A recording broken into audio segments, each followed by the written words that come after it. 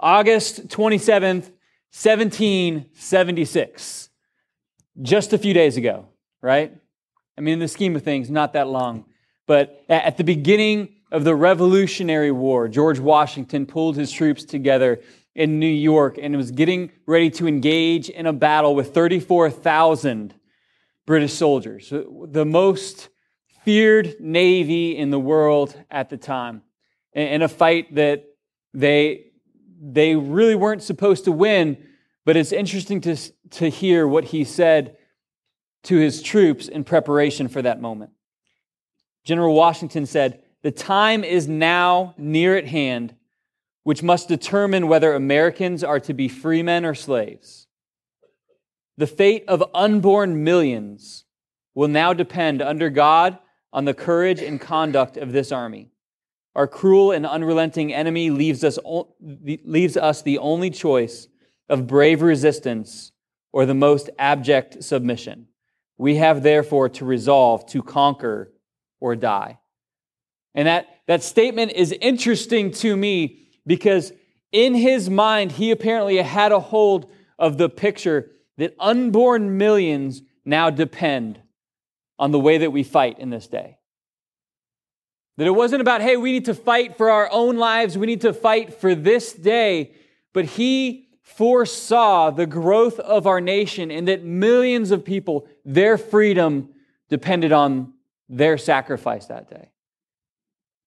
And it was inspiring words, but it wasn't enough to overcome the circumstances of the day. They largely had to retreat. They lost that battle, but they did not lose the war. And that heartbeat that we're fighting for something larger than ourselves drove our country towards independence. And today is a day where we want to honor the mentality of the Gospel of John, chapter 15, verse 13, that says, "Greater love has no one than this, to lay down one's life for one's friends." And so I believe that it's right for us to remember the fights of the past, the battles of the past, the people who have paid the ultimate sacrifice to ensure that we get to have the freedom to live, to worship, to be independent. And today, as we talk about honoring, I believe that it's a concept that's rooted in Scripture, that God continually, through generations, as He led people through battles and victories and trials, He set up memories and memorials. In Exodus, when He freed the Hebrew people from the Egyptians, during the Passover, they were given instructions to eat this meal and remember and do this with your children so that when your children ask you why you do this, you can tell them all that God has done. When He stopped a river so that the Hebrew people could come into the promised land, He instructed them to grab 12 stones and to bring them out so that when your children asked about them, you could tell them of all the things that God has done to bring them to this point. When Jesus was breaking bread with the disciples during the Last Supper, He said, "Every time that you break this bread, do this and remember me." It's important to remember the things that have happened because it guides us through our future. When we understand that for past generations, God has always showed up right on time. He has been faithful until the end. He has been good. His promises are trustworthy. And we see it in past generations. It empowers us in this generation to live knowing that God is going to show up in our moments of need.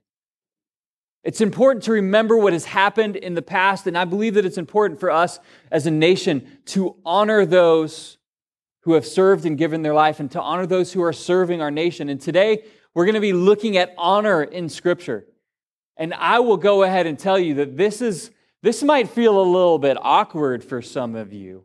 This might be in a place where you're like, okay, I need to let God do some work in this area. And it's not that I enjoy stepping on toes. I do enjoy awkwardness, though. It's helped me thrive as a pastor. When things get awkward, I'm just all right. I kind of love that moment and that tension.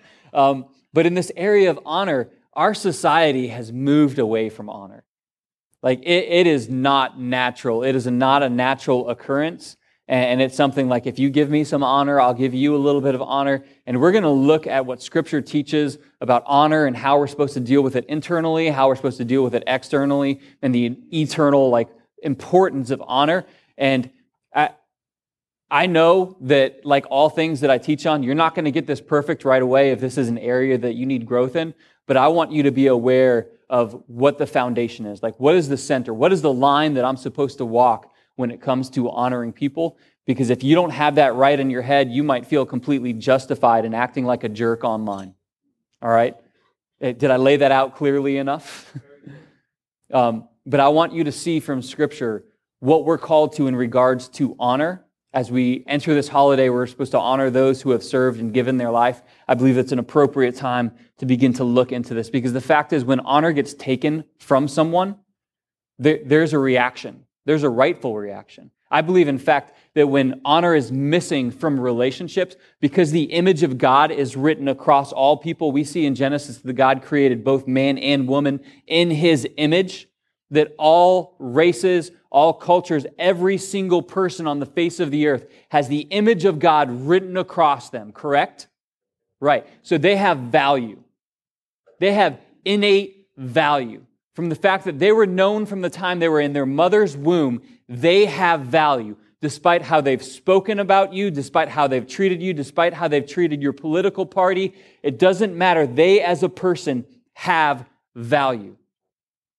And when honor is robbed from their life, there is a reaction that even though they may reject God, there is a part of them that says, this is unjust, that I am treated without honor. And they may not put those words to it, but there's that reaction that happens. And I believe because there's part of them that understands, I have worth and I shouldn't be treated that way. And so whether it's police officers that are treated without honor, whether it's minorities that have been treated without honor, government officials, school teachers, religious leaders, when they're treated without honor, we have seen large reactions happen.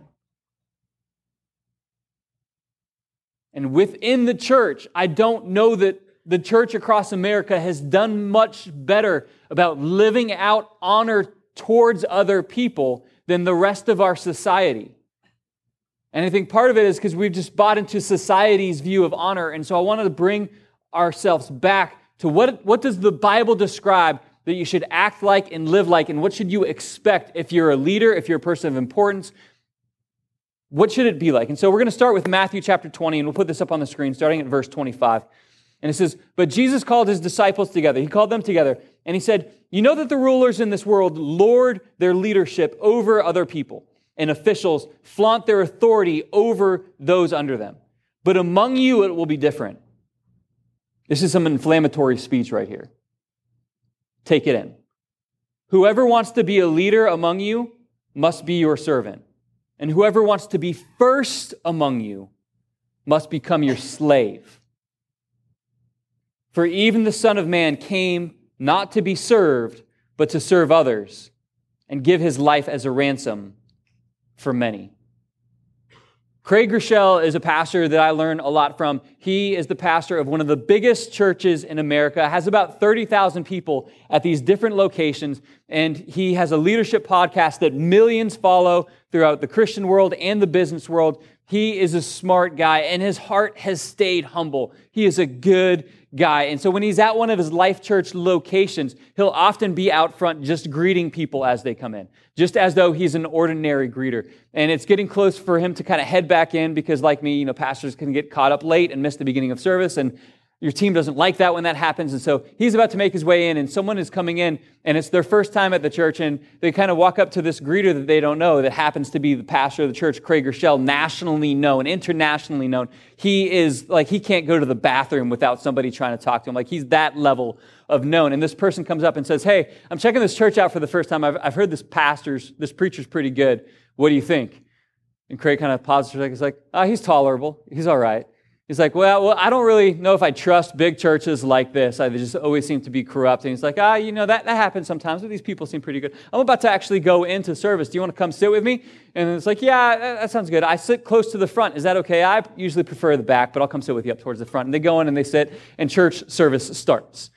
And they're singing, and they go through worship, and when it's time for the message to start, Craig leans over to the guy and just kind of whispers, hey, I got to go do something real quick. I'll be right back. And he gets up on stage, and he delivers the message.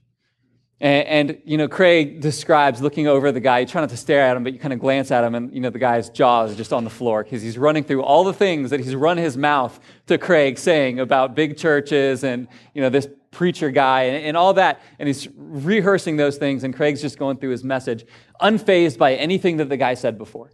And afterwards, he gets down to the guy, and the guy is trying to eat his words, like trying to fix what he's done, because he recognizes, man, that was the pastor, and he wouldn't have put these words to it, but he's like, totally didn't treat him with honor. Like, I was like questioning the church, and Craig's like, no, it's fine, it's good. And I love the fact that Craig was completely unfazed, and I've heard him tell that story before, because Craig, the way that he used his gift and the way that he served had no connection to whether or not someone else was honoring him.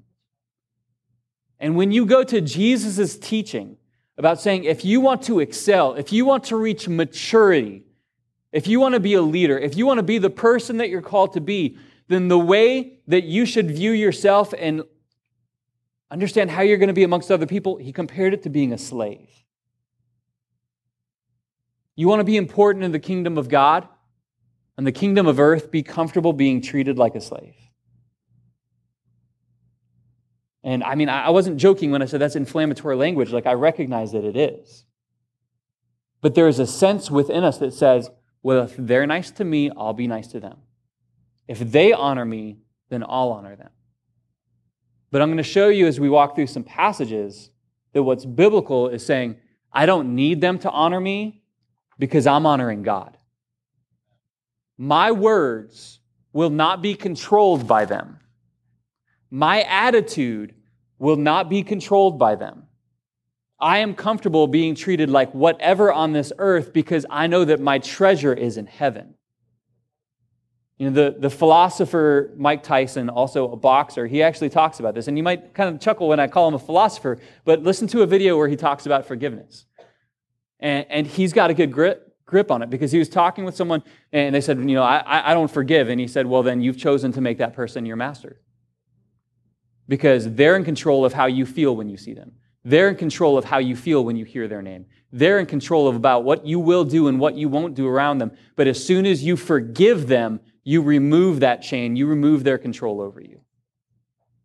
This is the calling of Scripture, to not be controlled by any person's attitude, words, or actions, but to be controlled by the Spirit of God, to be controlled by the Word of God, and to be directed by it. And so when we talk about the ability to give honor in places where you feel like they may not deserve it, the question is, does God deserve to be honored in your life? Does God deserve to be honored in your words?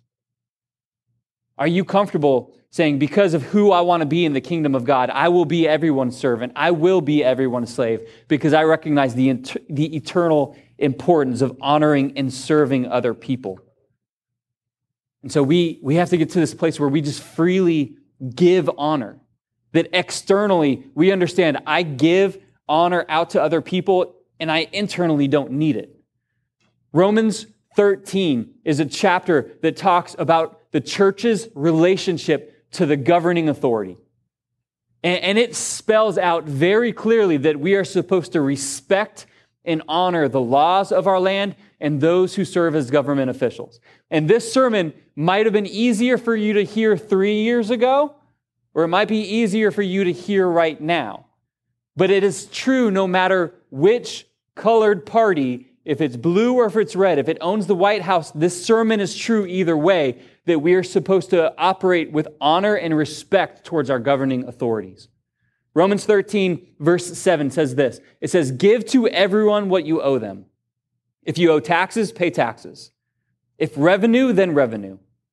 If respect, then respect. If honor, then honor. We are biblically instructed to operate towards our government with a sense of honor, even when we disagree with them. Romans 13, the whole chapter, go and check it out for yourself if this is hard on your heart to hear. But go read Romans 13 and it'll give you a description of the way that we're supposed to operate with our government. Titus chapter 3 describes it this way, very specifically. And we're going to, after I read verse 2, make sure you leave that up on the screen because we're going to need to let that soak in. Titus chapter 3, verse 1 says, remind the people to be subject to their rulers, and authorities, to be obedient, to be ready to do whatever is good. Verse 2, and keep this up here, to slander no one, to be peaceable and considerate, and always to be gentle toward everyone. Let's try to let this thing soak in piece by piece. In the way that we operate towards our government, in the way that we operate towards other people, it's not that you can't disagree with them, because I love to argue. I mean, it is a gift of mine, like to get in and I can create an argument out of nothing. Like I can do it. Every personality test I've ever taken, it reaffirms the fact that I enjoy a good argument. It's been described as my love language. If I love you, I have argued with you.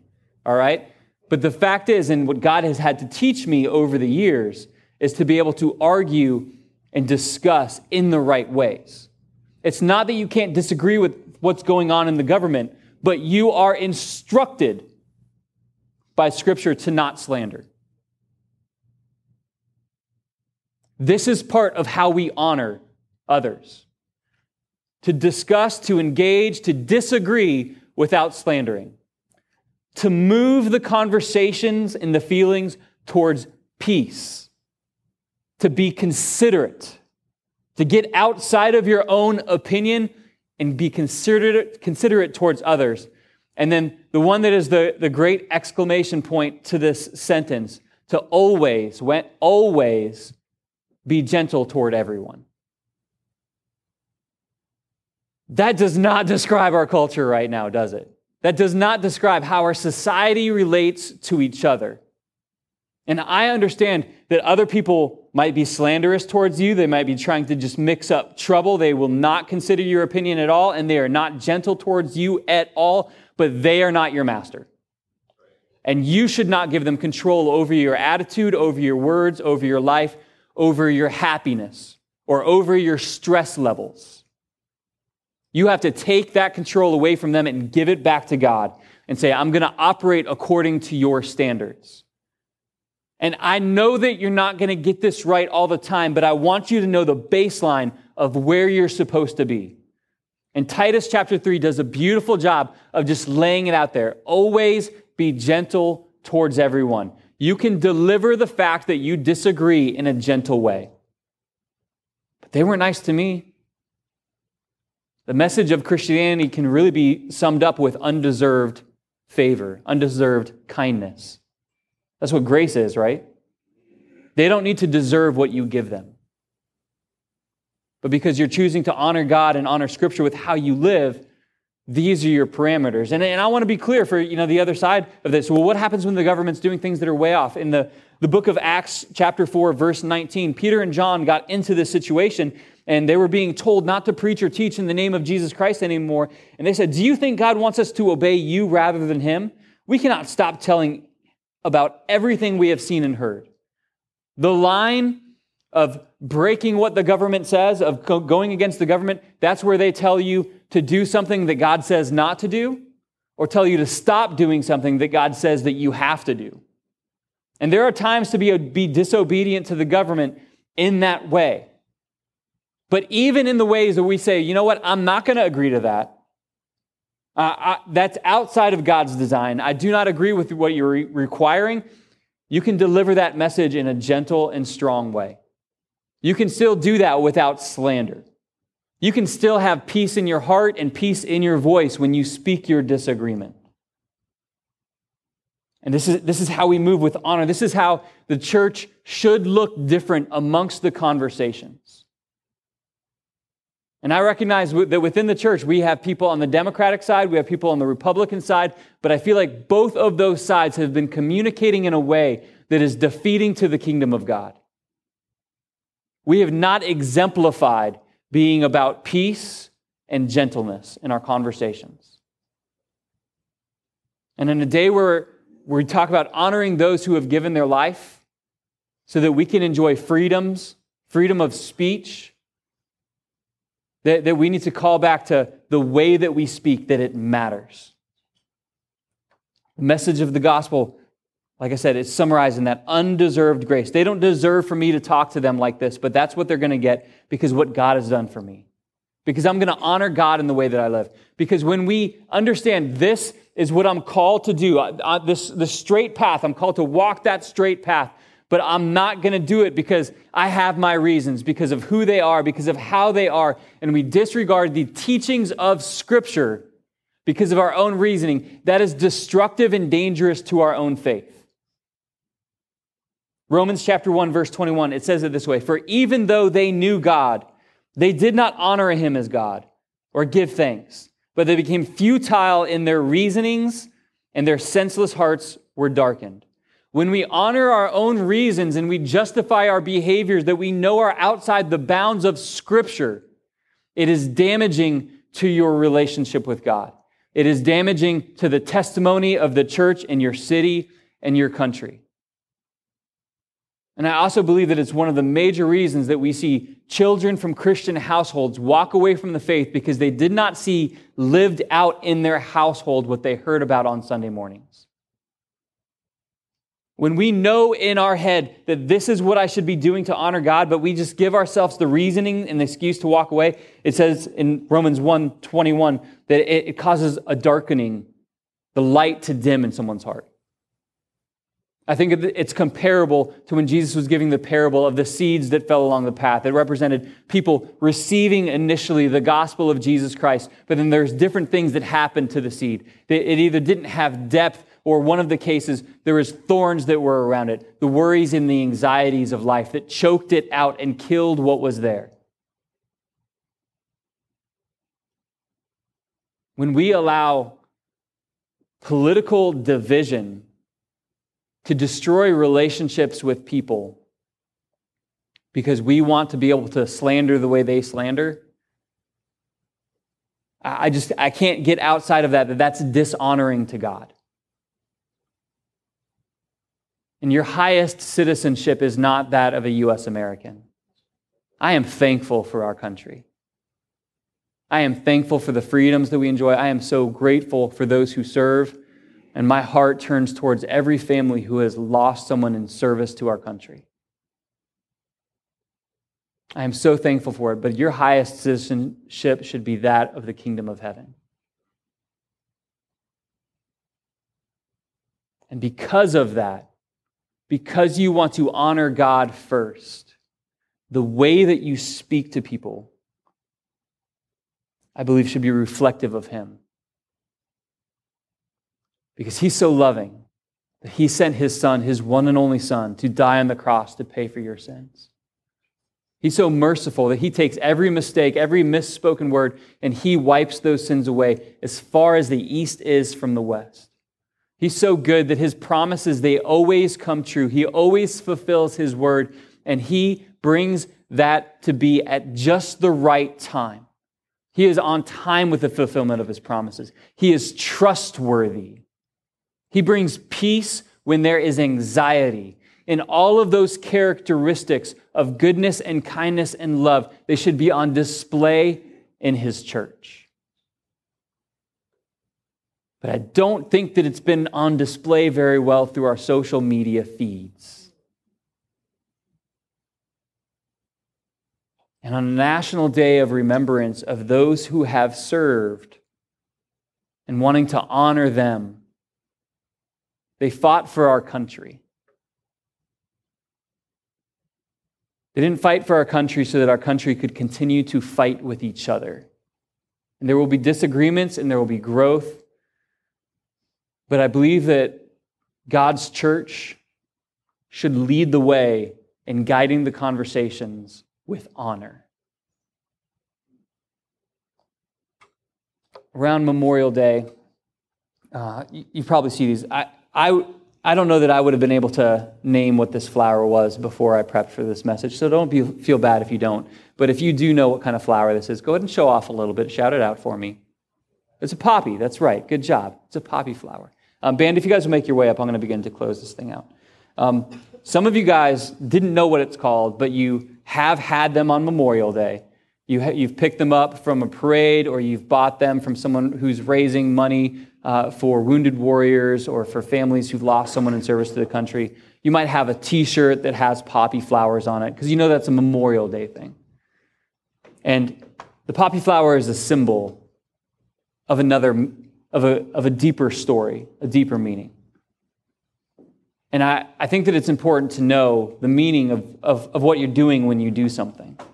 And so it's a symbol, the poppy flower is a symbol of honor. And it came to be through a poem that was written on May 3rd, 1915.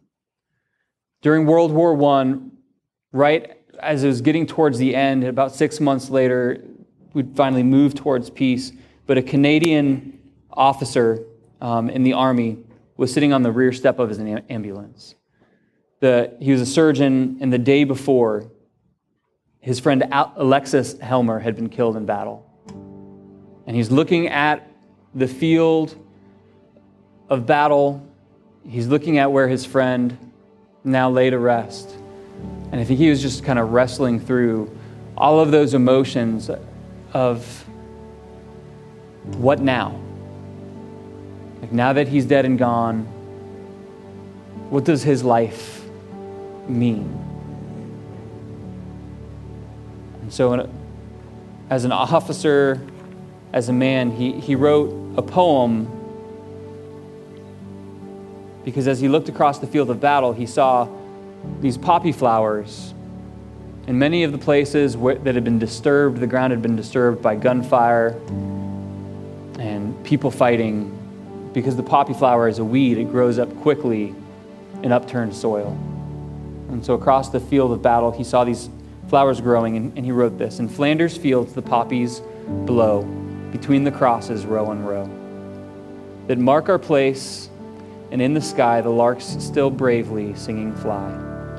Scarce heard amid the guns below, we are the dead short days ago. We lived, felt dawn, saw sunset glow, loved and were loved, and now we lie in Flanders fields. Take up our quarrel with the foe, to you from failing hands we throw. The torch be yours to hold it high.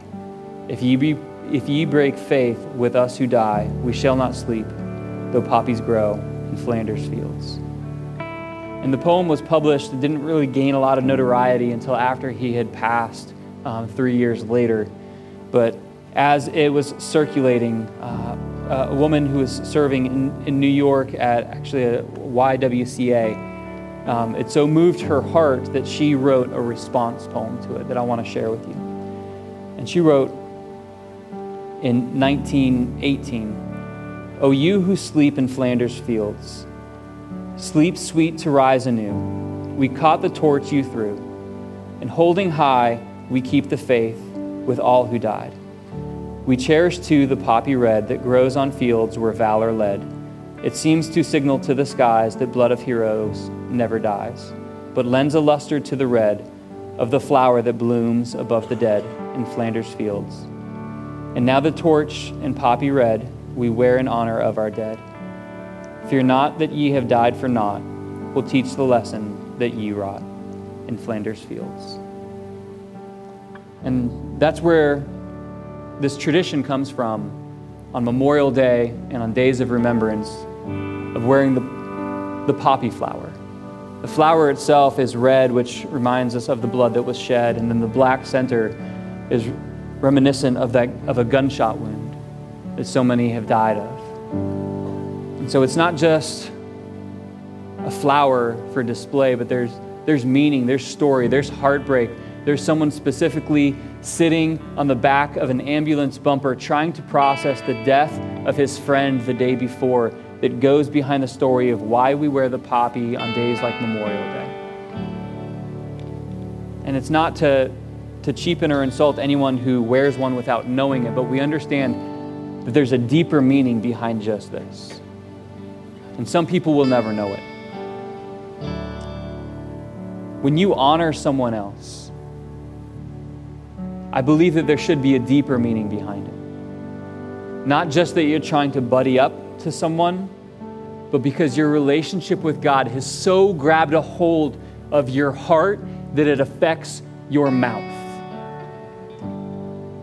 Your relationship with God has so changed who you are and how you are that you will choose to speak with honor and kindness and gentleness towards other people, especially when they don't deserve it, because God has given you a love that you don't deserve. And so honor, really for the Christian, should become a symbol of the love that you have for God. Because I so love you, God, I will treat my brother and my sister here with honor. Because I love you so much, God, when they slander me, I will speak back with peace. And that honor is just a symbol of the faith that you have. And so when the honor is missing, I believe the faith is misplaced. It's not practiced, it's not applied. So within yourself, within your heart, as God stirs up in you, and you have these occasions where people just grind your nerves, lean into your Heavenly Father. Worship Him in that moment. It is worship in that moment for you to say, God, I love you so much that I'm going to bite my tongue. Justice is yours, but honor is mine to extend. And when you do that, the Scripture says, you will shine like stars amongst a dark generation. Let the light of Christ move through His church through honor. Let's pray. Father, I thank you that we don't have to hold on to pain, that we don't have to try to fight to get even, but we can put all of that into your hands and in an act of worship, give honor to other people as an act of love for you. So Father, stir our hearts up so much with love that it just flows into these other places that so desperately needed. So many places that are looking for a fight, but what they're really looking for is fulfillment that is only found in Christ. And so may our testimony not be slowed down by our words or our political affiliations. May grace flow through our lives because you are worthy of that kind of honor. May we be found faithful in Jesus' name.